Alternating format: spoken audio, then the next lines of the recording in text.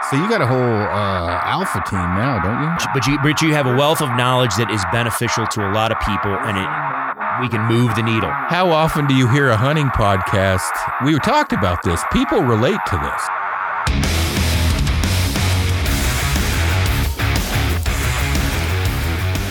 Welcome back to KifaruCast, everyone. It's Friday afternoon, September 30th, the last day of big game season in Colorado. I don't know about Wyoming because I haven't hunted here yet, but it's been a pretty exciting year for some of the employees here at Kifaru as far as hunting goes. And for Kenny or Kenneth, it's been a very exciting year. Kenneth, obviously just started working for us during the move. He was actually up here early, helped with the build of the building, moved up here before we even did. Anyway, he ended up scouting quite a bit, got into some amazing deer, and ended up killing a real big one. But Kenneth, what's up? Nothing much. Yeah. Pretty excited. So talk a little bit about, tell us about yourself, and then, with you moving out here in the building, and then let's start talking about hunting after that. Yeah. I saw an opportunity to move out here. I saved up a lot of money. I'm from Western Oregon. Saved up a lot of money because I wanted to come out to Wyoming, and just know the experience of this country, and saw the opportunity of Kifaru moving. I'm a Kifaru customer before, so I believe the product, and I just wanted to work here. So I messaged you guys and said, I'm going to move here and buy a house and hopefully get a job with you guys, and moved here without even having a job, and just went full send. It's worked out so far. And it's a dream job. But born in Oregon, born and raised, and just love the West. And I'm glad that I'm here now and getting after it. Yeah. So you, it's definitely working out for all of us because we're happy to have you. Hunting in Oregon, like the higher country type mule deer hunting, isn't something you've been very successful hunting, specifically elk and some black-tailed bear, things like that. But you'd never really hunted, in a quote unquote high country. Like, I don't know how you hadn't been above tree line that often, had you? No, only hunted 1 year in Western Wyoming, and I hunted half a day. Well, not even half a day, 30 minutes. Shot a buck in the high country right at first light. And it was one a time when I hadn't learned a lot of animal behavior yet. But then after going back to Oregon and hunting 4 years, I was going really hard into elk and then blacktails, obviously. But coming out here, I was pretty motivated after that first year of hunting in Western Wyoming that I wanted to get back in the high country and find a nice buck. Yeah, and you guys hit the ground hard. I mean, you specifically at first, and then once Dan got out here, you guys were both heading out. And you had been fairly successful finding deer. It's just some of the bigger ones you'd find one day and then wouldn't find them again for 4 or 5, and then you'd find them again. But there was one specific deer that which is the one you ended up killing. You basically lived with that thing. It's honestly to a level I was laughing because I was like, yeah, I'm getting old. I don't think I have that type of. I couldn't keep going back. Like you were going back every weekend. Yep. And I'm kind of the point now where once I know it's there, I'll show up later and find it. But that's schedule and everything else too, which sucks. And so you were like every weekend you'd leave right after work and then head out and you stay not just on this deer, but multiple different deer. Yeah. I scouted. I moved to Wyoming, and I already planned on when I moved to Wyoming, I wanted to have points. So, because you have to wait a year to become a resident. So I had points. I drew a deer tag and instantly was just scouting it really hard.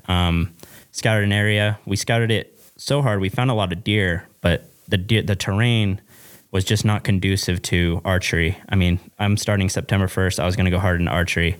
And I mean, you went and saw that area. It's heavily timbered. I mean, we did find some really good bucks, but it wasn't a spot where I felt like the only thing I could do is really ambush them, like have to get into meadows and then hopefully they come through. We found a couple really nice deer, but I eventually moved to another area after scouting that one because I needed to have a backup plan. And that backup plan, that was August 20th, and spotted an absolute, it was really slow, and then 10 minutes before dark, spotted that big deer. And as soon as I saw that, it instantly turned to that was my number one plan. And for you, like you were saying, you find a deer and then you'll come back and hunt it during the season. And my mindset is, you've already had all that knowledge of deer. So I wanted to come back and just keep learning animal behavior of the, mule deer. It's like we kind of have blacktails and Roosevelt's not figured out, but pretty well can get on them. But yeah, so found that big deer on August 20th and then found him the next weekend, and I got really good looks at him. And then I showed you a picture of him, and that's when I could really see how big he was. But yeah, it was more or less, I got pretty addicted to that deer, as you could probably say. And, it was cool because we talked before, I've always been an elk guy, like never really got into, sort of deer or anything. I kill them every year, but I never really invested my time into it. So this year I had to, and man, it's addicting for sure. No, it is. And not to bring up bad shit, but Kenny actually missed that deer opening day with his bow. Yeah, I was going to get into that. It's difficult. I say difficult, but like that adrenaline rush on the final stalk is hard to repeat. And it's definitely, it's weird. I just shot that elk, and my heart is not up a fraction as much as it is on a stalk. Like, it's cool calling an elk. I'm not saying that, but you just, with elk, you're not always, but you call them and you're standing there and you wait, they come and you shoot them. Where when you're stalking, you're worried about the deer, the wind, the sticks below you, all kinds of shit. And you're having to, proceed closer and make sure you're actually going to the right spot. So there's a lot entails that, not taking away anything from elk hunting. But you got within 30 yards of that thing. Yeah. It, so came back opening weekend, and, I came on the 30th, the night of the 30th. I actually found that deer that night. And this is when I kind of got really into how he was behaving, but I saw him that night. I didn't see him at all on the 31st, and I'm only looking at like a 500 yards from me, and saw him that night, 30th, didn't see him the 31st. Opening morning comes, and I don't see him at all. I don't see him through opening morning, and actually Anders showed up. Anders came in really clutch. He came and literally was just glassing for me. He has the same deer tag. His plan was not to stalk anything. He was just going to help me out and try to kill this deer. We ended up seeing that deer. He came out with probably 5 minutes left of light. Like, I could barely see him through the binos, and then got the spotter on him. And he came out in the same exact spot he did on the 30th. So saw him September 1st on that night. September 2nd came and didn't see him in the morning. Sit there glassing, and I'll tell you what, like sitting there glassing the same hillside over and over and over again, you start to really see the little nooks and crannies. But right at 11 o'clock, I spotted him. He got up and he was moving toward to where he was bedding the last two times I saw him. So in my mind, I'm just coming from an elk hunter. I was definitely too aggressive. Like, I was like, I'm going to cut him off and then get there in front of him and then shoot him when he comes across the hillside. But when I made that move, I got below him, and he was about within 100 yards of me, and I noticed my wind was not good. So I ended up backing out, and Anders was watching the deer. The deer went up into the trees, this little group of trees, and hadn't come out of it. And when I went on the spotter and looked in the group of trees, the deer stood there for an hour looking down to where I was. Like, he heard something down there. And that's when I was really starting to realize, like, this deer is very intelligent. And he stood there for an hour just looking, and then I looked over, talked to Anders, looked back, the deer's gone. And I don't know how he got through the openings without us seeing him. But about an hour later, around 1:30, I looked at this bed that I've been looking at the whole time while I've been scouting, while I've been looking, and it's the only bed on the hillside. I figured I could get a stalk on a deer if it beds there. And sure enough, boom, he's bedded there. So at 1:30, he's bedded facing, looking downhill. So the wind's coming up. I figured I can get around on top of him, come through the trees and get a shot. So I told Anders, I straight headed over there. I took a picture before going and then marked a little mark on the picture where he was. And this is the first stalk I've ever put on a bedded mule deer ever. And so I get to that side, I put on those Gulo stalkers, and then sneaking in, and I ranged this tree because after looking at the pictures, I'm like, oh shit, it's 59 yards away and he's underneath it. So I figured if I get to this rock that's up in front of me, I'll be 30 yards from the deer. But in that meantime, I didn't know that he must have heard me or something, but he turned around and rebedded looking up at me, looking up towards me. So in the meantime, I got to that rock, I peeked over the rock, and then I see his antlers. He's looking up at me. I'm like, okay, like he knows something up. And so I pulled back behind the rock and I got to about a half crouch and I could see his head and his neck, and then there's a branch and then what looked like his chest. And was he looking up at you? Yep. He was bedded looking up at me, and I was like 30. So it was 31 yards after, I shot. I knew it was around in that 30-yard range. So pulled up and I'm like, okay, underneath that branch is his chest. It's a gray, just like his coat. And so I put the pin on there. I'm like, I'm just going to send it through his chest, torched it off. I'm high, like in my mind, we're hiking back with this buck. It's the greatest moment of my life. and all of a sudden, pow, freaking the rock the arrow just exploded on a rock. There was a tree on the side of him to looking at my left, where he was on the right side of it. The rock was on the left side of the tree, but it came underneath that branch and I could not see it at all until my arrow hit it. Yeah. It looked like his body because they're both kind of gray. Yep. Yeah. Both gray. And it was just right in front of him. And as soon as it hit that rock, he busted out and instant, oh shit, this instant heartbreak. And, so walked back to Anders, the longest walk of shame I've ever had. And, we glassed the rest of those 2 days and we could not find him. So that's when, and we came back after that. And I was pretty dejected after scouting this deer and then getting a shot, but still, definitely it hurts. And I ended up calling you and talking to you about it. And, you're saying, he'll be back in 3 to 5 days. I was worried that he'd be gone forever, but, it felt good getting a really good stock on the deer. If I would have fully just stood straight up, I would have shot. It would have been wide open, but I was scared that he was looking at me, that he would have just busted out as soon as I started to get up.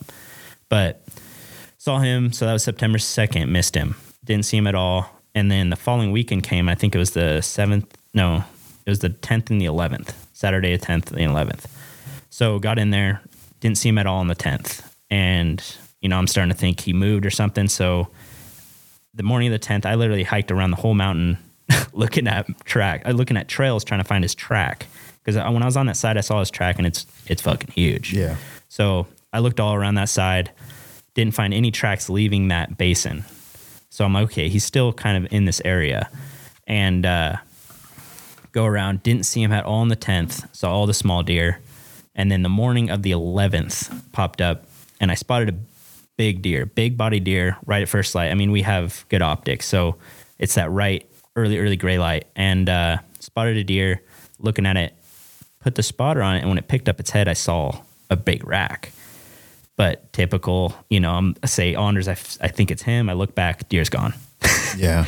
and then sure enough, a bunch of little deer start popping out, and I'm like, man, did I see one of the little deer? And just my mind's playing tricks on me, and so I'm sitting there, we glassed, and I ended up spotting another 4-point, and this is the only closest deer that was to him, a 4-point that's like 150 inches, and I was planning on stalking him. He could join those other small deer. I figured that big deer's gone. I like to get stalks on things. I like to kill things.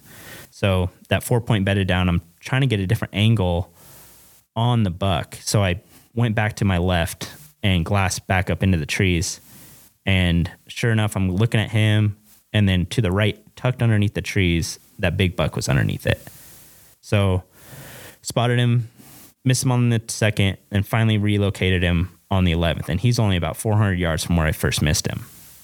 So pretty excited, and go back to Anders, and I'm trying to plan how to stalk him. But he was by himself when I missed him, but then he joined 4 other bucks. So I'm thinking, he bedded himself in the middle of those 4 bucks. I'm not sure, he's just building a safety net or whatever. Centuries. Yeah. Yep. And so sat in there, Anders talking in my ear. He's like, hey, rifle's going to open the 15th. Come back in and shoot him. Just don't mess around with the bow. He's a big deer, and definitely. So I decided, okay, there's no way to stalk him right now without blowing out the small deer that's above him or below him.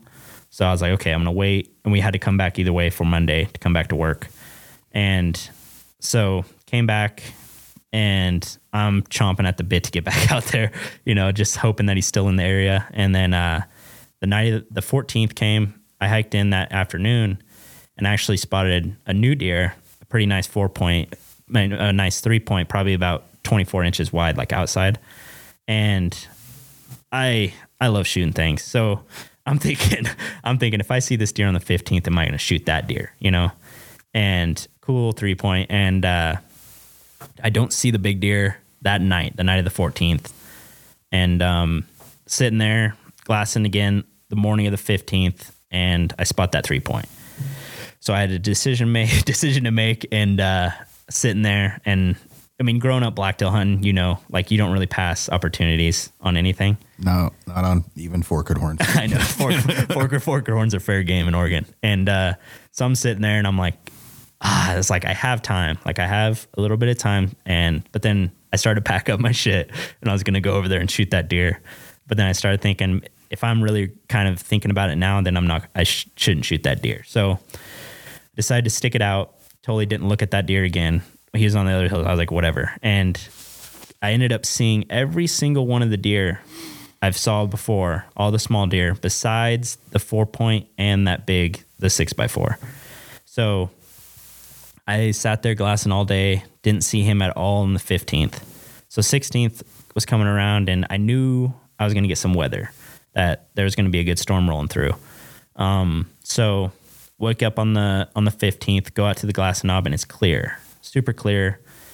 I'm thinking, okay, like the storm's going to come, but I think it's that barometric pressure was coming in, and there was no deer out whatsoever, right? The first 30 minutes of light. So right after 30 minutes not seeing anything, fog comes in, and it's foggy. I can't see like 40 yards in front of me, and then it starts snowing, and I'm like, all right, it's definitely time just to go sit in the tent.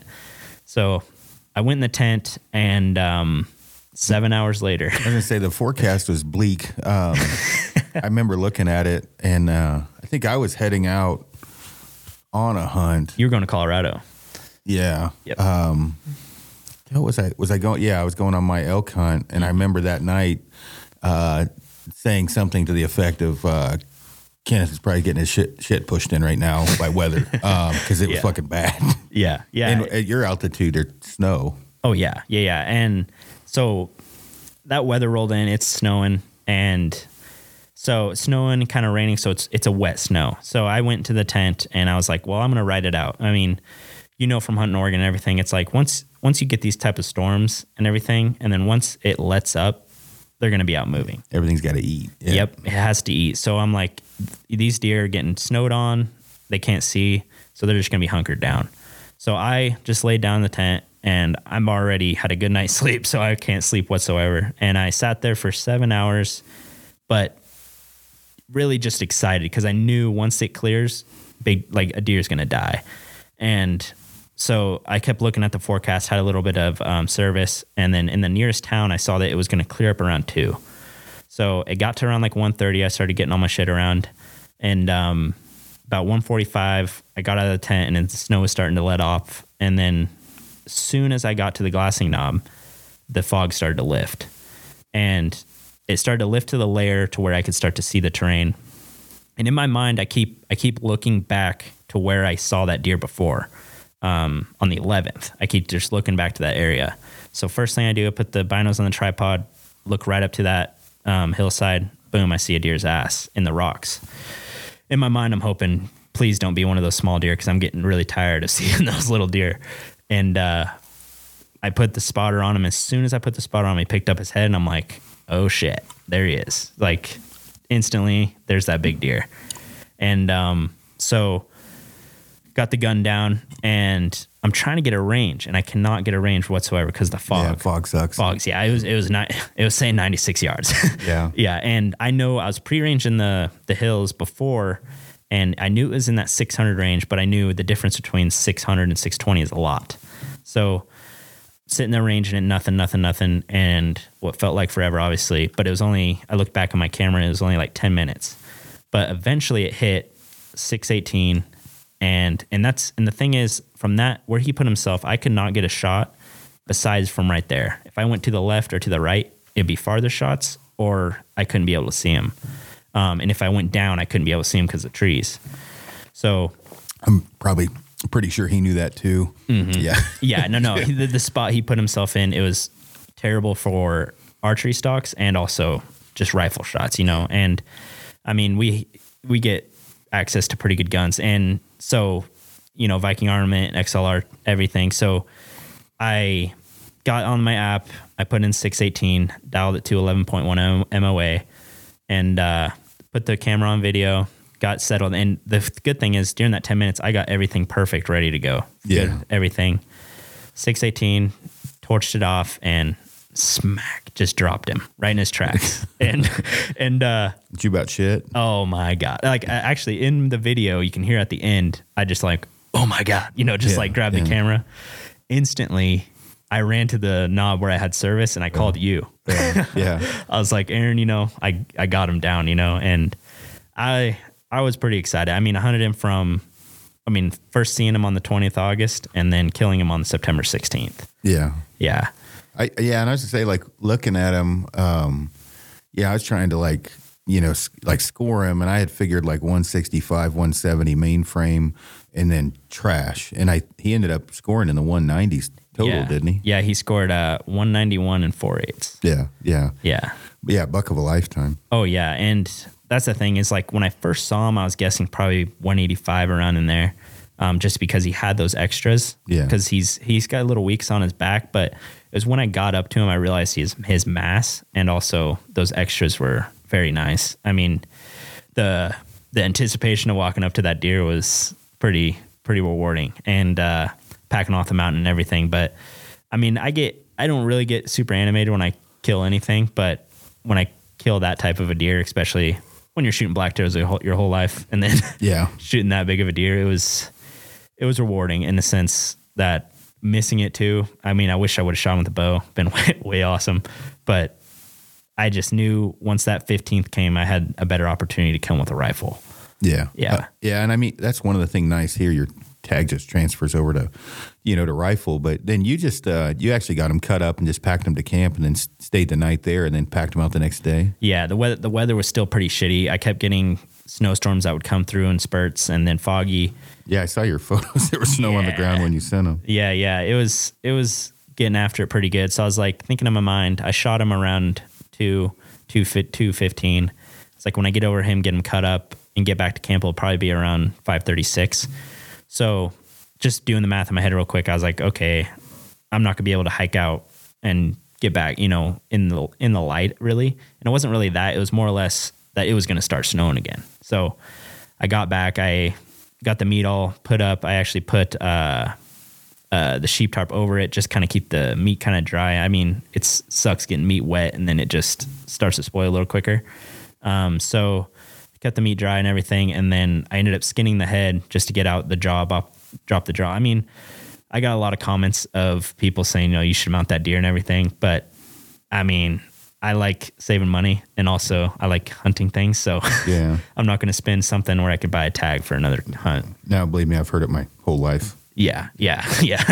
And so I just European mounted him and it turned out really good. You can always mount it later if you want it. It's not that hard to find a mule deer cape. So it's not, Yeah. And if anything in the future, we kill another big body deer and then just take that cape off of it and stuff. But for right now, it's just going to be up, but yeah, I came back and got them all figured out and I was like, screw it, I'm just going to sleep tonight and then pack out everything in the morning. And I knew the next day it was going to be clear.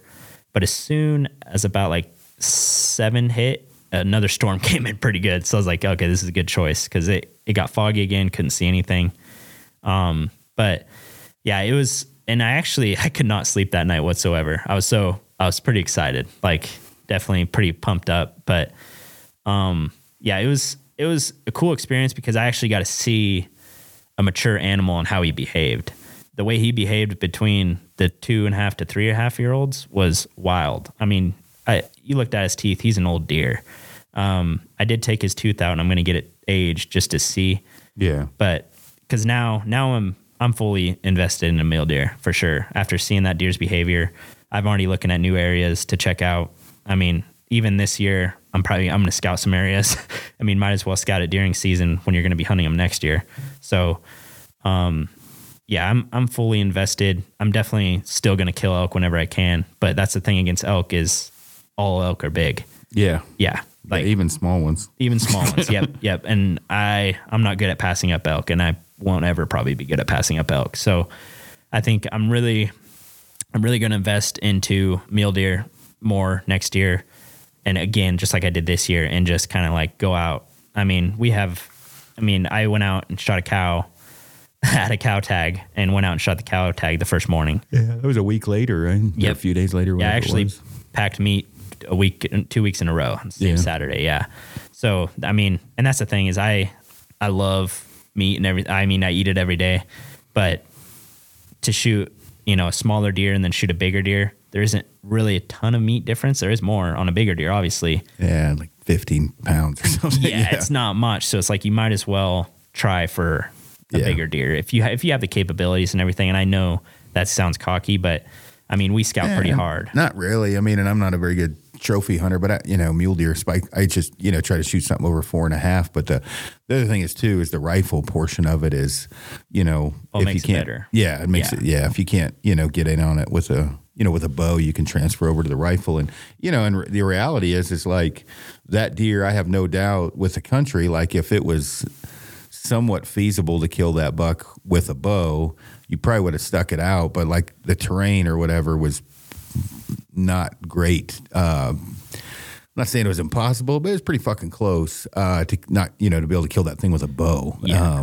And when I say that, like when you first took me up there, I was like, yeah, you're fucked. Like, this is not conducive to bow hunting. Yeah. I was like, you can't still hunt through that. I was like, I think I'd said, you're probably going to have to ambush them. Like, it's going to be tough. Mm-hmm. And some of the cliffs, Colorado, most of the places where mule deer live above them, you can drop down. It's not that way in some of the spots, that I had looked at where, there might be a spot where they can egress, but it's 300 yards, left or right of them and up, not where you can drop down and get above them. And then they're usually in some giant ass patch of, timber significantly below that, where it's not impossible, but it's pretty damn hard. Yeah. And those deer, especially it seemed like the bigger ones, were really hanging close to that timber. I mean, we catch them in openings and everything. And so the first time I saw that deer bed in any sort of spot I could see it was when I put the stock on and missed it. Yeah. Other than that, he was bedding in the timber every time, could not see into the timber. I magically got an angle where I could see his right antler when he bedded with that 4-point. Yeah. And that's the thing is like you're saying, that rifle does make it better. Because if I would have seen him on the 11th, I probably would have tried to figure out a stock, you know, especially would have tried harder. Because I know those deer behavior, once they're going to rub, is going to be totally different. When I shot that deer on the 16th, he still had velvet. Yeah. And I know people go back and forth on that. Like, I'm kind of more of they do turn into a different animal once the velvet's gone. I'm not saying they're not still in the high country. They're just a little bit more in the trees in the high country, meaning they're a lot more out in the wide open in the willows, bedding under cliffs, where they may still come out, but they're generally a lot more in the timber once they lose their velvet. And then specifically, a 5.5 to, plus, mule deer not in velvet is really, really fucking hard to kill with a bow in the high country. It's not impossible. It's just once they lose their velvet and they're old as shit, they probably figured out how to live, how to survive. They figured out how to not get killed. So yeah. And even when I was scouting him, I mean, I wasn't seeing him a whole lot during daylight. Like I'd see him early in the morning, late at night, but then when season came, it seemed like he hunkered down that timber. And I'm not sure if he was just feeding so much at night, And then the good thing for them this year is that there was a lot of moisture, and underneath the canopy, there was a lot of food. He didn't really have to come out.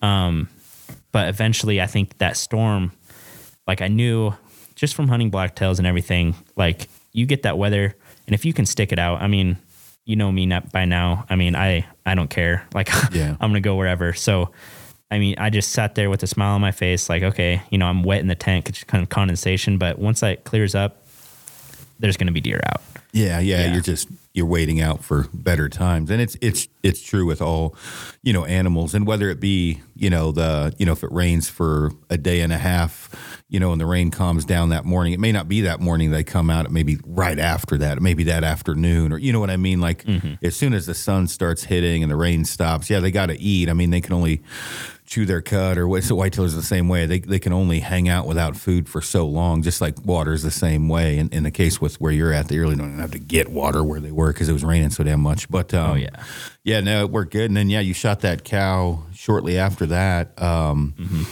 And you actually had a bull that you couldn't shoot to kill himself. Yeah, it's the interesting thing is moving to Wyoming, you have to wait that year to become a resident. So I kind of planned out my tags to be able to pick up a bull tag, but I don't have that bull tag until the late season. So I had a cow tag, and I'm like, okay, I killed that deer. That was my full focus for September. I have one more weekend of September, and I have this cow tag. Cow tag's open, but it will open up in the late season. But I'm like, screw it, I want to kill someone with a bow too. So I went into that, and I was planning mainly just to hunt the elk like I'm hunting a bull, is to find a bull bugling, sneak in, and then whack one of the cows. So sure enough, plan worked out just like that. Got a bull to crack off. And he played the game of just kept bugling while I'm sneaking in on him. And that's the thing is, over the years of just elk hunting, if they're bugling and they keep bugling, just go in on them. Yeah. I mean, sneak up on the herd. I mean, so I got in close. I started my stalk probably close to a mile away, like just making the move on them, trying to get the wind right. And it didn't help that I was in the morning, I was above them. So I had to get the wind right. But I got into 70 yards from that bull, and he was rubbing a tree in the timber. And I'm on the outside just cringing because I know I could sneak up into the timber and probably whack him while he's occupied tearing apart this tree. But he moved to my left and into an opening. And I'm like, okay, that's probably where the cows are. So I start moving up into that opening, and I see a elk's ass go through the willows into another opening. I'm like, okay, that was probably him just walking through, because I couldn't see anything in the opening to my right. Him walking through, joining the cows on the left. So I start sneaking up over to that left meadow, and I look over to my right, and there's the bull standing there. And he's standing there 50 yards broadside. And, he's looking at me, and I'm like, sat there, I stood up, looked at him. I'm like, I could have easily just pull back and shoot him. But so that was a little cringeworthy, but I knew, I figured the cows might come back to him because he started to move to his right. Just kind of, he saw me, he doesn't know what I am. But he started to move to his right, but the cows went up the ridge to my left. I'm like, okay, he split off. He moved off to the right. And I'm like, okay, I'm going to bugle and act like I'm just following the cows. The cows kind of got spooked just because of him. But when I bugled, I heard him stop up the ridge. So I just kept following him, just walking with him. Kept going. And about 500 yards later, I caught up to him, and I caught a cow moving about 40 yards through the timber. Cow called and tried to get her to stop. She kept walking. And then a cow a little bit to my right pops up on the edge of the bench, and I turned over. She's quartering to me, 25 yards, put it right, quartering two shot, you know where to put it right in her chest, and let her rip, and it buried all the way through. Yeah, because you split her shoulder and her chest, and it started to poke out in front of the rear ham, right? Yep. It started to poke out offside the rear ham. I just want to make sure people don't take that out of context. There's a quartering two you probably should never shoot, and there's a quartering two shot that is extremely lethal, which is, if anybody's ever killed anything, when you pull the front shoulder off, it about falls off. Yep. If you shoot inside of that shoulder, you're basically not really hitting any resistance. And you were shooting, was it a 1.5 or 2 inch sever? 1.5 sever. And then your arrows, what did we get them up to? 450 or something? 440. Yeah, 440 and going 280. Yep, and it didn't poke out the other side, but it was pushing out the other side. It was bloodshot on the other side, and then I actually pushed the arrow back through to get it out. So after, I've shot now 4 elk in the chest, and they've all fell within 30 yards. Yeah. So, I won't condone anyone to shoot that because I've heard horror stories, but I will shoot that shot 100% every time. She took it right in the chest, and within 5 seconds, I could hear her gurgling. Yeah. And so there was no waiting. I literally waited 1 second, took a selfie, and then walked up to it. Yeah. But I went, and after cutting her up, you want to see the inside of where it went. So the arrow went through, hit the front lung, cut the top of the tubes of the heart, and then hit the offside lung. and then poked out through the guts. I mean, she was not going anywhere. There was a blood trail that, like Stevie Wonder could go, walk through. So, yeah, you saw the one I had, same thing. I know. It's, and that's the funny thing, I'm not going to get into the whole frontal thing, but I will. yeah. So like that, I posted that, yep. I don't know, whatever, a few weeks ago, and guys were saying it was too low. And, nope. That's, if you look at that video, that's right where I hit the bull this year. Except that one's just slightly quartering, and the one I had was dead facing me, but I was an inch right. But when they're sub 20, especially, or that 25, 28, whatever, they have a little bit more of a chance to duck. And so where the brown meets the light, just below that, I don't know, a couple inches or whatever, you will get into the brisket. But unless you just can't shoot for shit, aim a little bit higher. But if you can hit what you're aiming at, and people say, well, they move. They do lower, right? Yeah, so that's, go lower. And mine didn't fucking move at all it took like a champ. Same thing. Mine was facing, but when I hit it, I looked back at Mitchell and he was shaking his head, and I'm like, I blew its heart out, right? He's like, mm-hmm. And I was shooting a 2-inch Schwacker on that one, and dude, it was logging, like it was knocking trees down, and South didn't hear my bow go off, so he didn't know if I shot it. And so, but South has seen a lot of shit die, so he's like, nothing runs away like that without getting hit. And he's like, did you hit it? And I'm like, oh, it's dead. Yeah. And I could see blood where it stood, which generally doesn't happen that fast. And we went up to it, and I said, you're about to see the results of a frontal, because this thing's going to bleed all over. And, I was literally 2 inches into the darker hair, and you saw the blood trail, didn't you? Yeah, it was gushing. Same like yours, like stop signs every time it bound. And now it did a death run downhill, but when we got to it, obviously it was like the last, because it was steep where we were at.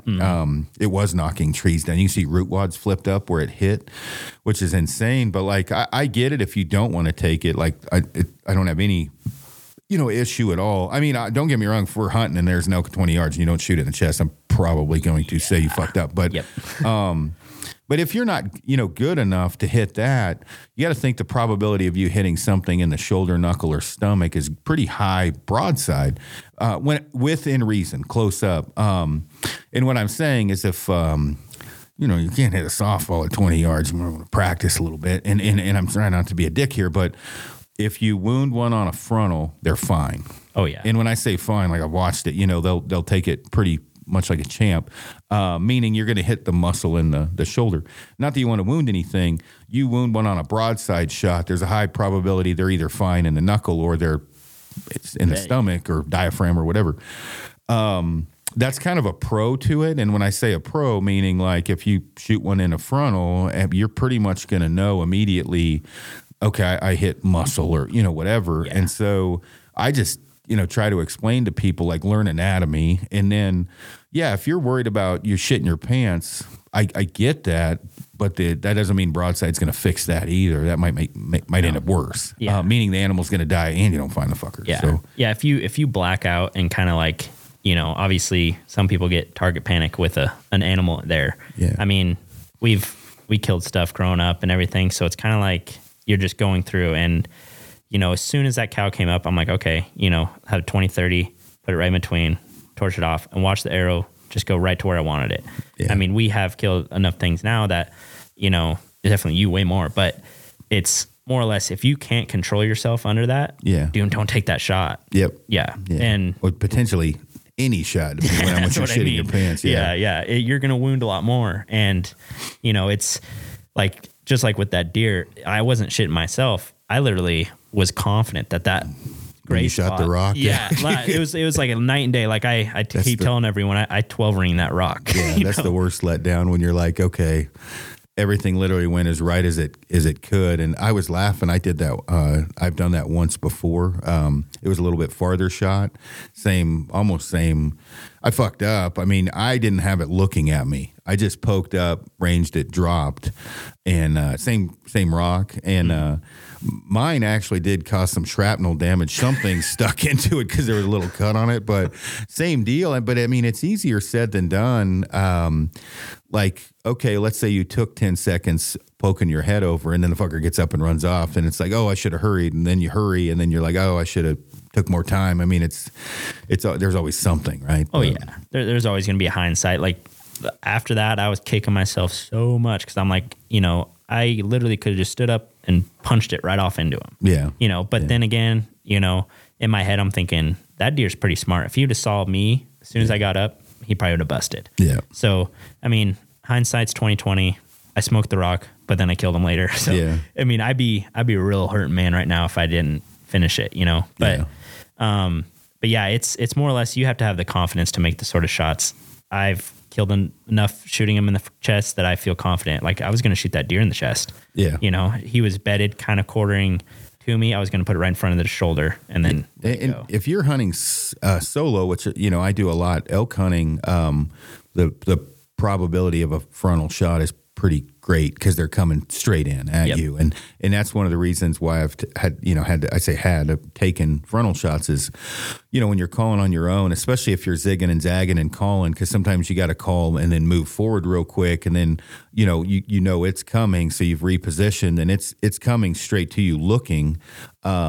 Generally, if you're already at full draw, which is the best case scenario, he'll walk a little look, and then you shoot him. Sometimes though, you will get a broadside shot because you might draw when he's at 20 and he'll bound off to 40, turn broadside, kind of look back. That happens. But in the case with like this one with South, South missed it. He helped me, not by missing it, but once he missed it and I cow called, the elk had been hearing cow call. We didn't even bring a bugle the first 2 days. We didn't.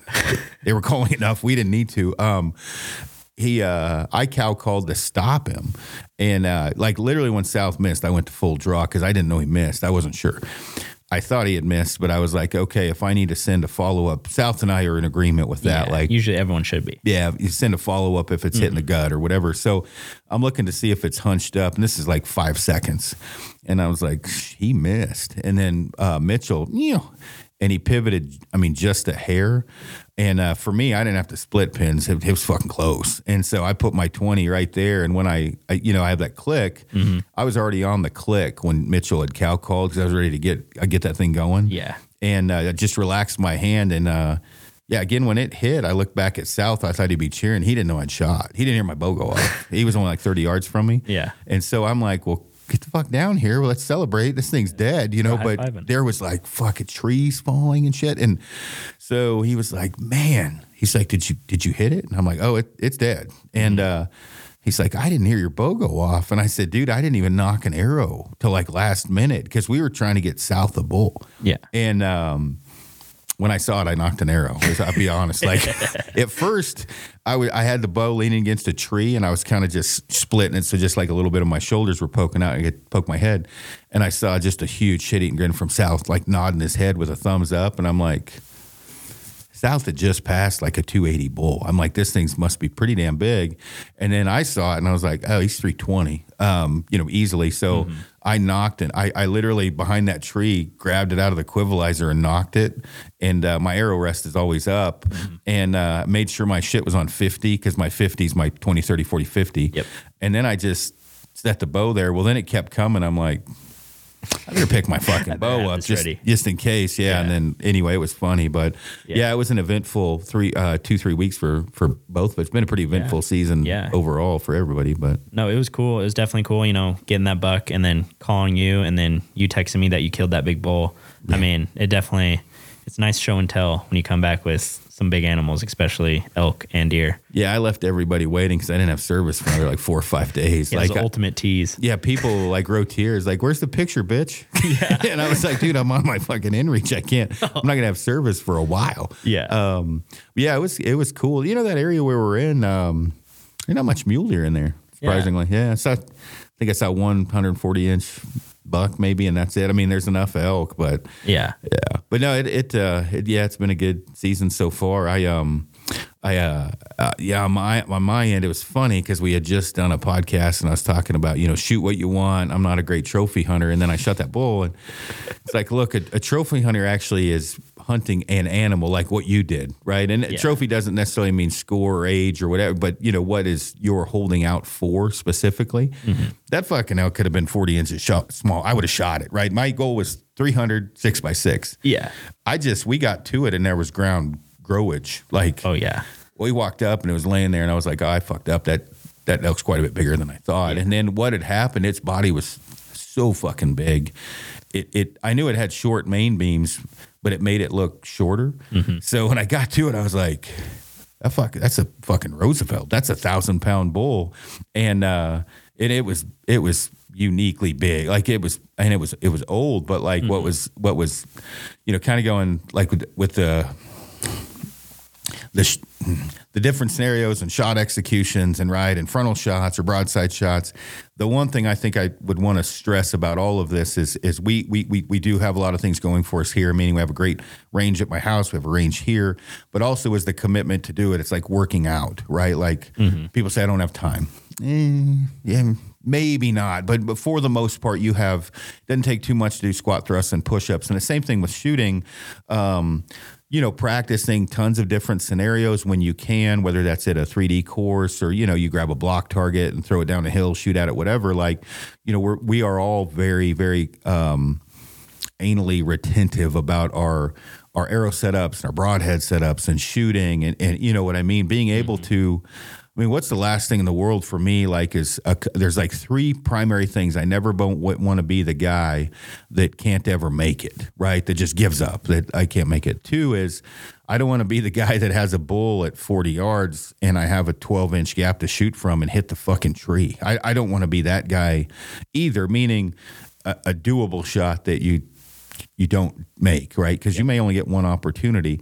And the next one is obviously like when it comes to all of this, I say make the shot, but also having the wherewithal for your gear to know like what's going to be the best scenario for everything, not get pushed off the mountain, not have bow problems, not have, when it comes to like you shoot pins really well, having a single pin and screwing that up, like really dissecting the best case scenario, best possible situation and gear you have to make all that hard work for the entire year come true.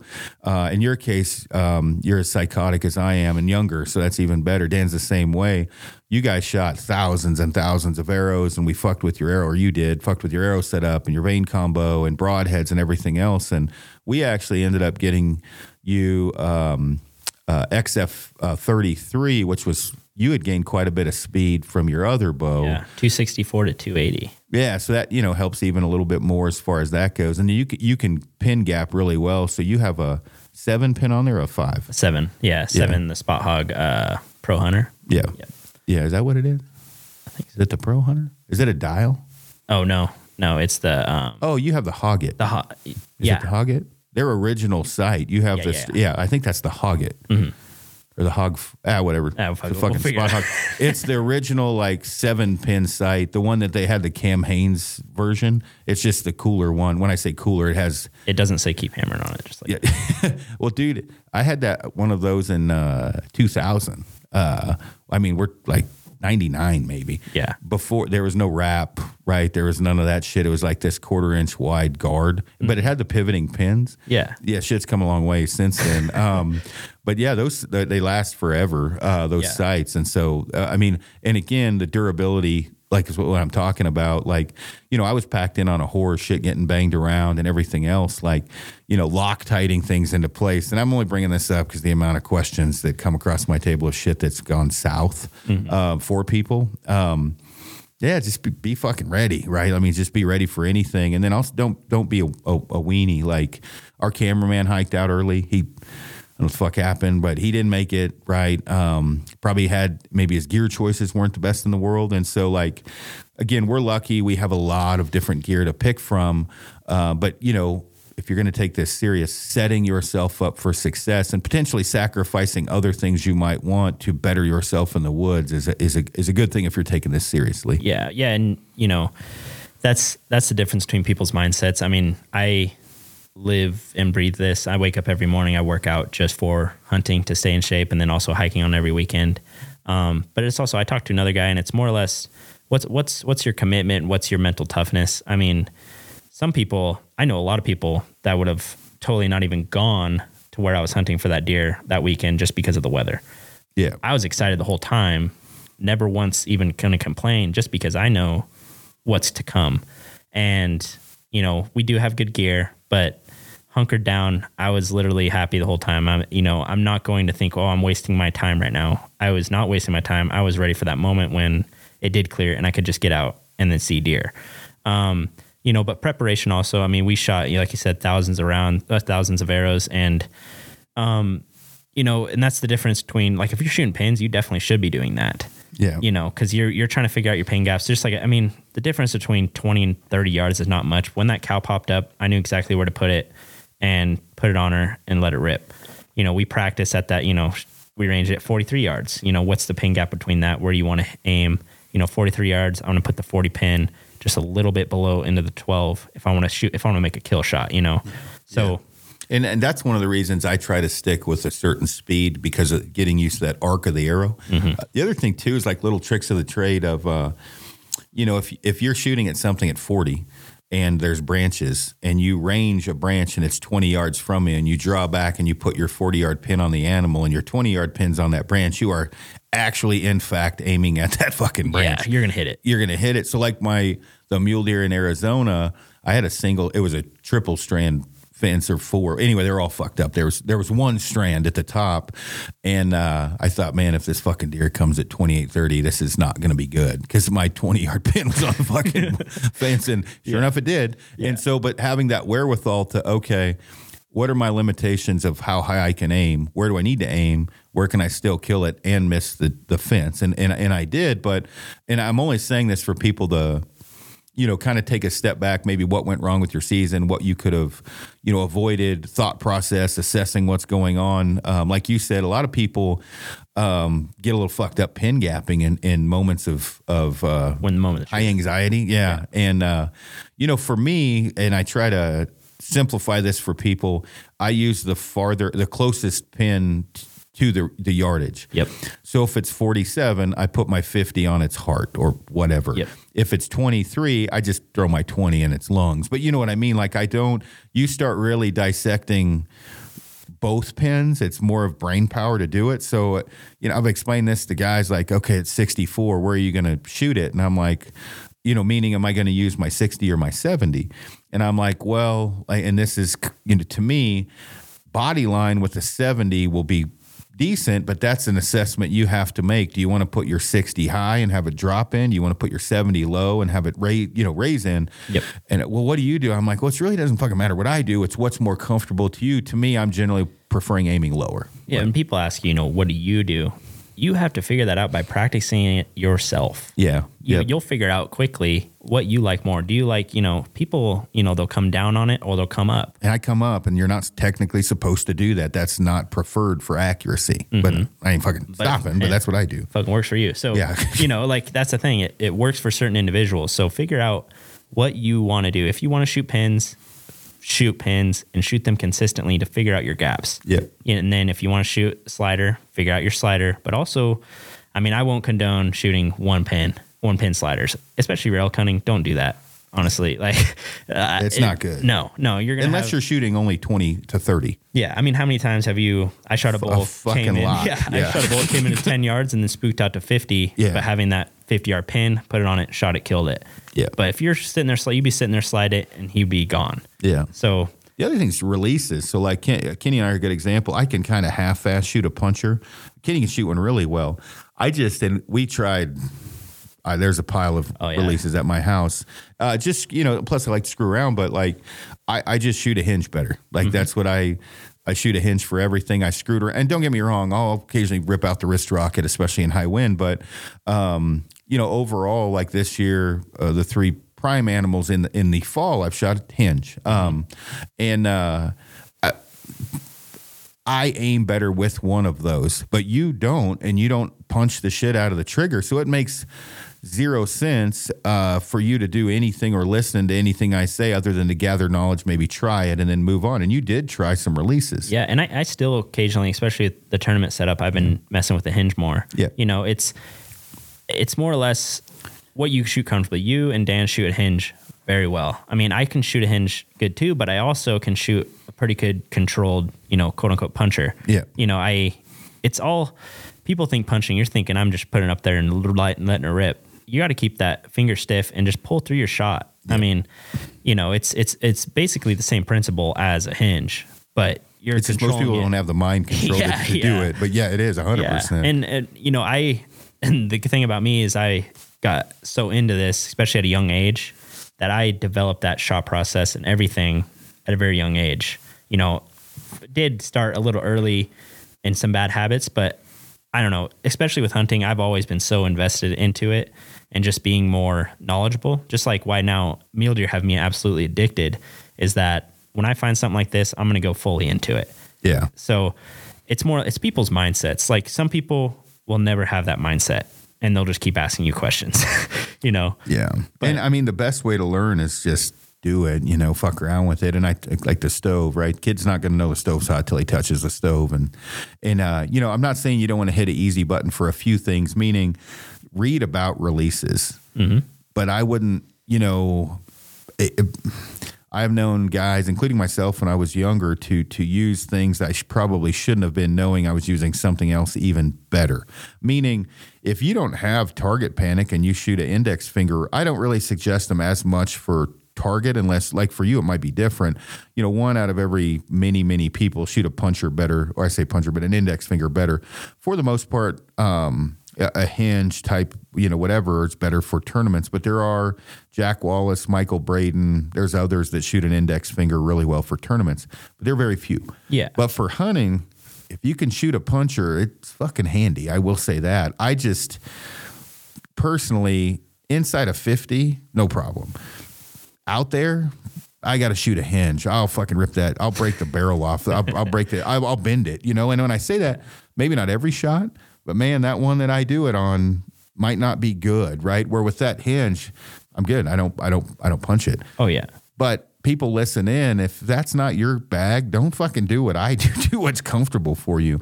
I will say, if you black out, shit your pants and everything else, what do you have to lose? Try a hinge.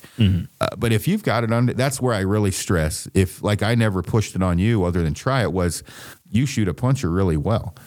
There's not a big reason to change other than to experiment, where other people have been like, look, you got to shoot a hinge or some kind of a tension and do it at 5 yards and work your way back, because it can't get any fucking worse, dude. Like you're fucked with the trigger. Like you're shooting it 10 feet over their back, or, you know, just like, you know, it's it's more or less like, especially now, you know, tournament wise, I've been messing more with the hinge. You know, you recommended that, you know, and I like it. I've been shooting really well with the hinge, but also I recognize when I'm hunting, I can still shoot a very well controlled shot. I don't really, especially now, I don't really shit my pants anymore. Like I did a few times with the first few elk and got lucky in a sense that I did punch it off and just it hit the right area. Yeah. But now it's become to where I can really focus and then make a good shot. And even when we're shooting tournament, I mean, we've shot a few, you know, 20 ASA targets, and I do pretty well, especially score wise. But it's I mean, you're in the high 190s, 200 pluses frequently with a puncher at pretty far distances, meaning we're not shooting sub 50. In fact, 50 are the closer shots. Are the close ones, yeah.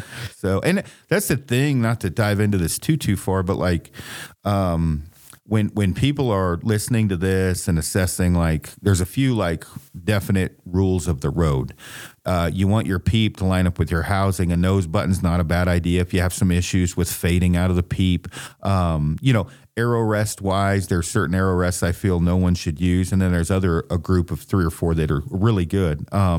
You know, and very conducive to hunting situations. The fletching configuration, like people worry about that quite a bit. Kenny and I both use 2.6 inch hybrids, which, you know, technically for some would be too big or bigger than they'd want. Yeah. I personally have shot pretty far with those and don't have an issue, if there's some wind drift problems, but the stabilization is more important, so when you go through kind of the rules of the road of what's most important, after that, do you want to shoot a 3, 5, or 7 pin, something like that? Mm-hmm. Or 4, because that's what I'm shooting. I think, you sit down and you assess, okay, what am I hunting? Oregon coast, the 3 pin's probably not a horrible idea. Like, I've had elk within 5 yards and couldn't see the fucking things, right? Exactly. I mean, it happens. And so, but if you're out and you're like with Kenneth, where he's in an area where he can shoot pretty far or close and that pins aren't too jumbled, zero issue, shoot the most pins you can. If you're in the mid road, that 5 pin, 4 pin, where you can get out to 50 or 60 and then a dial to dial farther, that is all up to that specific person. But a single pin is generally not one of the ones that I would say I would push someone to really ever. No. I'll give you an assessment. I'll give you an example. You come over the cliffs, to shoot an animal, you first pop up and it's 37 yards. Animal sees you move but doesn't know what you are. You're coming in above it. They usually don't have as much danger, like let's say a mountain goat or something like that. And he walks out 10 to 12 yards. Now you can try to guess a 10 to 12 yard drop, or you're dialing. So you let down, dial, draw back. That's a lot of movement to where, 10 to 12 yards, then you just go to the next pin. Mm-hmm. It takes 5 seconds at a minimum to let that bow down, dial, redraw, and anchor. That's 5 seconds is a fucking lifetime. And those are the things people need to really think about. Oh, yeah. And especially if you're hunting a bigger deer, that deer's not going to stay around for 5 more seconds. He'll be not gone. Unless it's on a fucking private range. I guess, yeah, that's true. We gotta account to that. But the amount of time to change and everything. I mean, I have buddies that have got single pins after I told them not to. Yeah. And then they text me later in that season, well, I just had a bull, bust out and I couldn't get a shot. I'm like, well, yeah. Okay. No, dude, guiding is the worst. Oh, I bet. Somebody's constantly reaching, moving to their sight, and then it walks off and you're like, this is getting straight. And I get it. And there are good. Henry Ferguson does great with a single pin, but he's got it figured out. But I mean, again, like you're sometimes picking out the unicorn. Like, well, this guy does it. Are you that guy? Yeah. I mean, like punching, right? Tim does really well. Kyle Douglas, puncher. If that's your cup of tea, don't listen to me, punch. But if you're punching and shooting in the 180s on a 3D course, you're probably not. Probably should fix something. Probably not Tim or Kyle, considering they're in the 240s or whatever, 230s, right? So I that's where it gets a little bit convoluted. Is, well, this guy does it and I prefer it.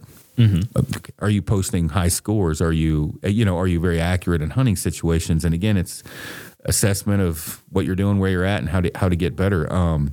The other thing that maybe talk about a little bit, because it's been a huge question for me, is that the fixed blade mechanical arrow weight scenarios that people run through. Kenneth is not overly long armed. What's your draw length? 28.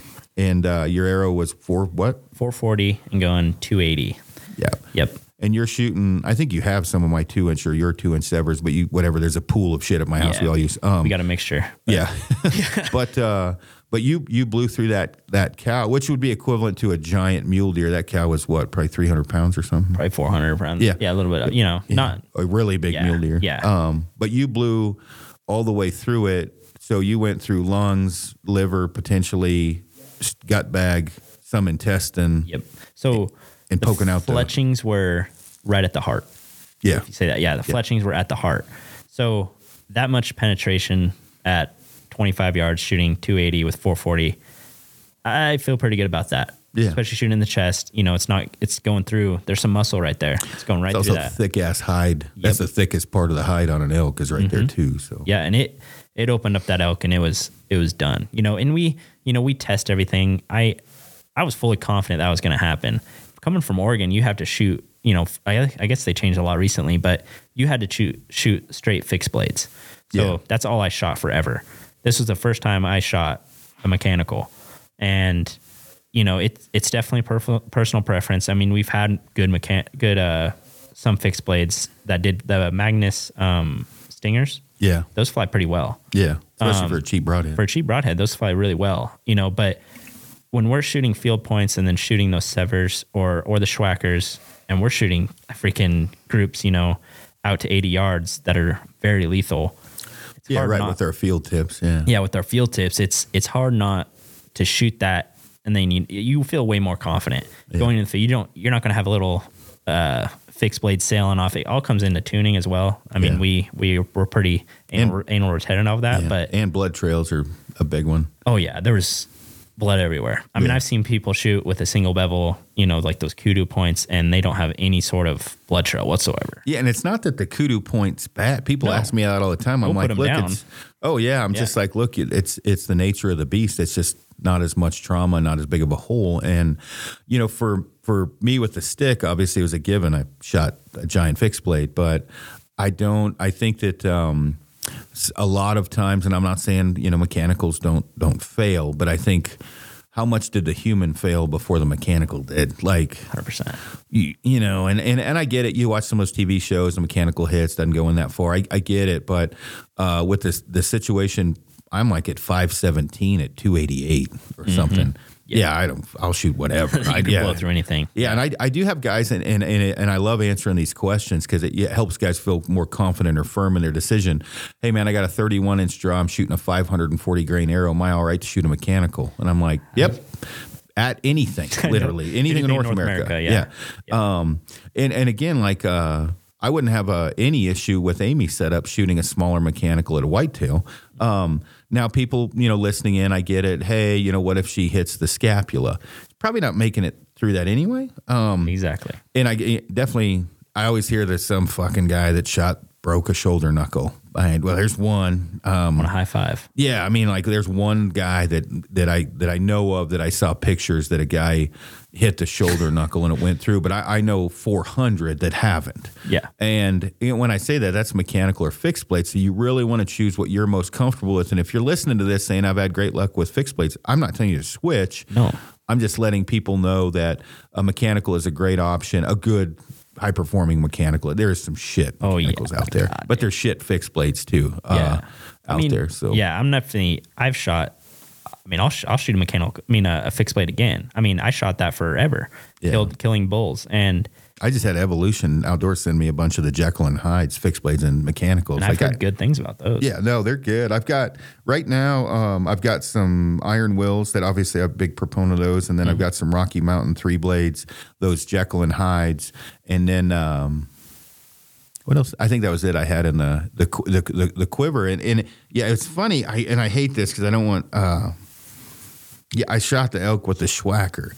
And people are like, what's wrong with a sever? It's like, just because I would be a horrible gear tester if I didn't test these broadheads. And Levi brought manufacturing into the United States, or that crew did. So I told them I would try all these American-made broadheads in the LRP system. And so the best way to test it is shoot a giant bull elk. And so, that doesn't mean I'm going to shoot Evolution broadheads too and severs. And I love severs. Obviously, I'm a big fan of severs. But it's good testing. And two, I mean, the best thing too is when you have something perform well or fail, you can at least speak intelligently about it. Yeah. So. Yeah. Because anybody can ask me, how do you think the severs perform? I mean, we've seen it, but it's more or less like Dan and I do get pretty privileged on that. We do get to test some good gear, very good gear.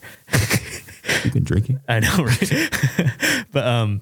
But yeah, it's more or less, we want to become more knowledgeable, and you've kind of helped us with that in the sense that gear that we get to test. I mean, I can't even count how many different shelters I got to use through the summer and then through season.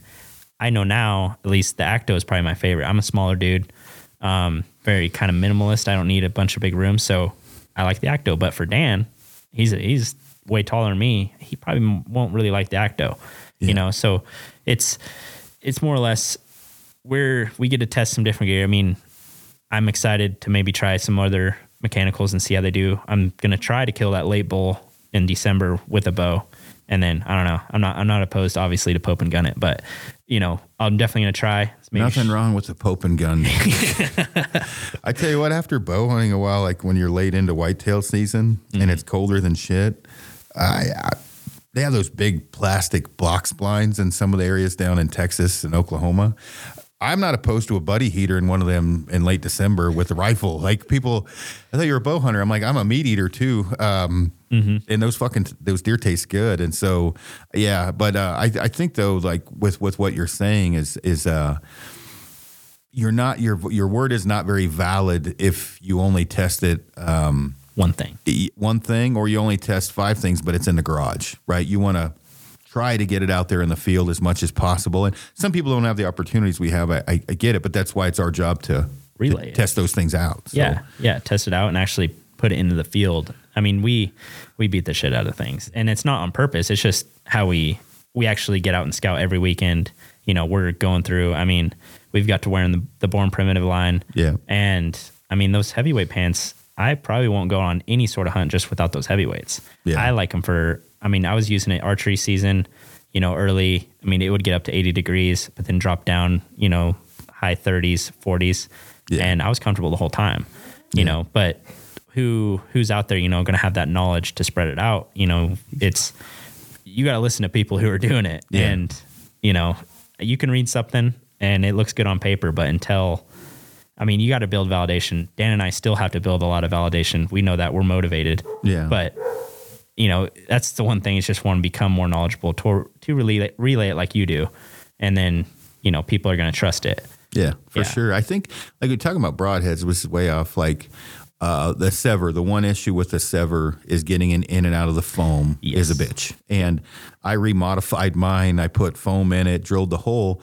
But even still, and I found this out, like if I ate shit and bumped my arrows, it would push into the foam farther and open them a little, which could be over time the rubber band could get weak or whatever. Yeah. Reverse that to a Schwacker. Fucking easiest in the world. No issues whatsoever, but a Schwacker at steep angles could pivot off the animal the way that it opens because one's rear deploying, one's forward deploying. Evolution Outdoors is hybrid, right? It's fixed blade and a mechanical. That's more towards the Schwacker ease of use in the sense. But again, there's pros and cons to all of them. So when you look at a specific like arrows, let's say, all arrows are pretty fucking good, right? All the higher end ones. Components, that's where they start to fall way to the fucking left and right. And, you know, obviously testing all of that. So again, when you see me using one to the next, if I don't say anything bad about them, there's nothing wrong with it. I'm just trying out new stuff. And the good thing with all three of us is we can try out a lot more, or you can say, well, Dan said it with specific arrows where I'm like, man, I kind of like this. And he's like, no, that's not good. And this component sucks. And I'm like, yeah, the component. And then we test it out, talk about it. It's handy. So. Oh yeah. Yeah. It's fun in a sense too, because we are fully invested into it. So, you know, it's our passion, but it's also our passion now to really relay it, what we like. And then you determine obviously if you like it. Like I like pins, you may not like pins. Yeah. You know, it's more or less, you know, if you don't like pins, then maybe talk to Aaron, talk to Dan. You know, if you do like pins, talk to me. I mean, we're going to help out anytime you want to, you know, message us or anything, you can. And we're all 3 different body types, which is nice which too. Helps, yeah. Dan's got a 31-inch draw. I'm 29, you're 28. Yep. And, you know, with that, obviously, poundage wise, we're all about the same, but different body types, you know, different arrow setups a little bit. You know, as far as you're one spine below me, Dan is the same or one spine stiffer than I am. That sounded weird. Hey. Yeah. On that note. So anyhow, man, we've been on over an hour. I should probably get off here so you can go back to work and I can answer emails. But yeah, dude, congrats on the deer and the elk. The deer was definitely, I was rooting for you. So I thought worst case scenario, I'll get an in-reach message, but worked out. I think I was driving or maybe at Luke's or something. You were driving on the road to Colorado when I called you. And yeah, that was the first thing I called was you. And I was just like, I was pretty excited, pretty animated, which I don't usually get, but a deer like that, yeah, that's one to be animated over. Yeah, that's the kind of deer will make people poach. Oh, yeah, he's a big one. He's a big one. And hopefully, I'm going to scout my ass off next year and hopefully turn up another one like him or a bigger one. We'll see. Hell yeah. Well, cool. Right on. Thanks everybody for listening in and have a good, well, today's the last day in Colorado. So have a good extended season. Yep. Good luck.